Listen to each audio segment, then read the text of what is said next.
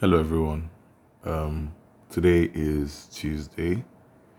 How you doing? How's everything? Are you in the office? Are you working from home? Are you even working hard or hardly working? Okay, so that's a very old joke in case you don't get it. So two things have happened yesterday that I think that I'd like to just talk about. It might not be up to 5 minutes.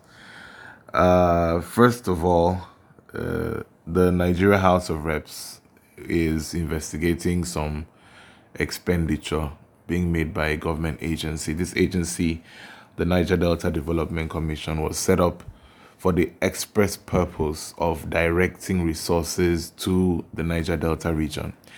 This is in response to years of marginalization of the region. The concept that that's where majority of the oil is extracted from, that keeps Nigeria's budget afloat, and yet the area was underdeveloped. So the concern at the time was that because certain areas of the country, people from certain parts of the country were ruling the country, that's why they took their eyes off that region.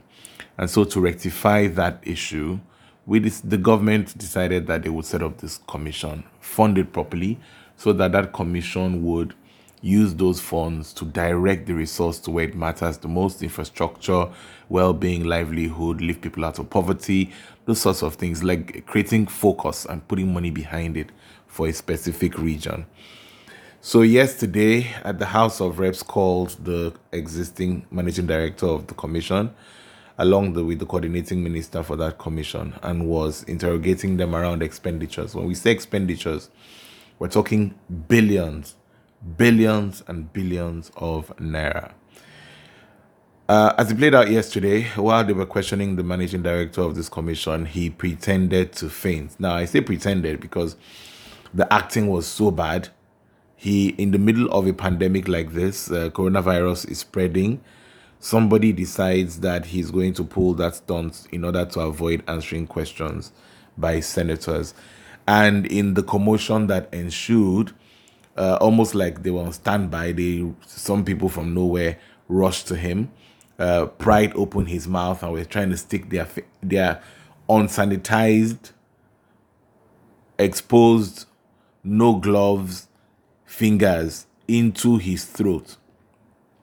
Well, I'll give him A for commitment. I mean, if you're going to act a part, you might as well be very committed to it. I mean, at the risk of contacting coronavirus, you're willing to play dead and allow someone to put their fingers unsterilized up your throat just so that you can avoid answering questions. I swear that's commitment, if nothing else, to be honest. And I give him kudos for that. Whoever thought of that brilliant idea. Oh, hold on. It's not even authentic. Because 2018, Olisa Metu, who used to be the secretary for the People's Democratic Party, also pulled that stunt in court. Suddenly fainted and had to be rushed to the hospital. Nothing was wrong with him. Ayo Fayose, who used to be the governor of Ekiti State, when he was facing some criminal cases, suddenly broke his hand and his neck at the same time to avoid going to court and to create a scene. Minor, who stole, Minor, who used to be some pension boss many years ago, and had to answer questions on misappropriation of funds, went to court as well and was bleeding from the nostrils of fainting or whatever it was. It's a pattern, well-tested pattern. So forgive Nigerians if we are a bit cynical about it and people are wondering why this is even being talked about. Anyway, so that's that. We've seen it before. You need to come up with the answers. The Senate, whether or not they have the power to hold these sorts of investigations, have to give Nigerians the answer and let us make up our minds. We know that corruption runs deep and we need accountability at whatever level we can get it. We'll take it. My 5 minutes is almost up. I was going to talk about Kim and Kanye and the fact that what Kanye does should not be projected onto Kim. She's an individual of her own.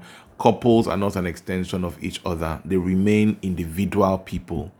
You are allowed to disagree with your spouse. The public has no right to shame you because of what your spouse has said or what your spouse has done. You have a right to differentiate yourself, to have a different set of values, to have a different religion, to be your own self and an individual. I don't think marriage should change that. Anyway, my 5 minutes is up. Have a good day and a good week. If I'm able to drop another podcast this week, I will do so. As always, I look forward to your comments, any platform that you hear this podcast. Thank you very much. Have a good day.